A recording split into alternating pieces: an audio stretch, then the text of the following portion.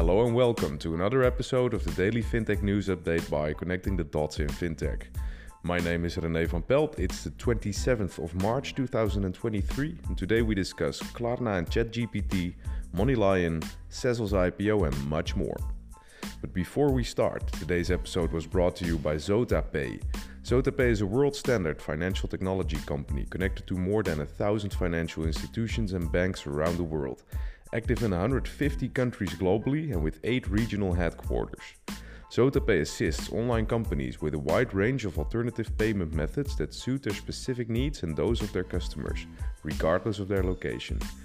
Find out more at ZotaPay's website, zotapay.com. That's zotapay.com, zotapay.com. And we'll go on to the episode. First off is Klarna, because payments and shopping service Klarna is the latest company to announce its integration with ChatGPT. The company said it is one of the first brands to work with OpenAI and use its protocol to build an integrated plugin for ChatGPT, and is rolling out a personalized shopping experience that provides product recommendations when Klarna users ask for shopping advice, inspiration and product links via Klarna's search and compare tool. Next up is Sezzle, because fintech company Sezzle, known for its buy now pay later services, has filed with the SEC to register shares for a direct listing on the Nasdaq. Selling shareholders plan to offer up to 117 million shares with an offering valued at around $41 million. Sezzle aims to list its shares under the symbol SZL, the same symbol used on the Australian Stock Exchange. The company, which targets millennial and Gen Z customers, reported a net loss of $38 million in 2022, but expects to become profitable in 2023. Next up, MoneyLion has rebranded its acquired embedded finance platform HeavyFinance as Engine by MoneyLion. The platform offers personalized financial product recommendations through its API, marketplace and search engine technology. Since its founding in 2014, the company has grown to have over 1,000 partners and facilitated more than $7 billion in financial products. The rebranding reflects the expanded capabilities of the combined company while maintaining its focus on delivering personalized financial products and services to customers through various touchpoints.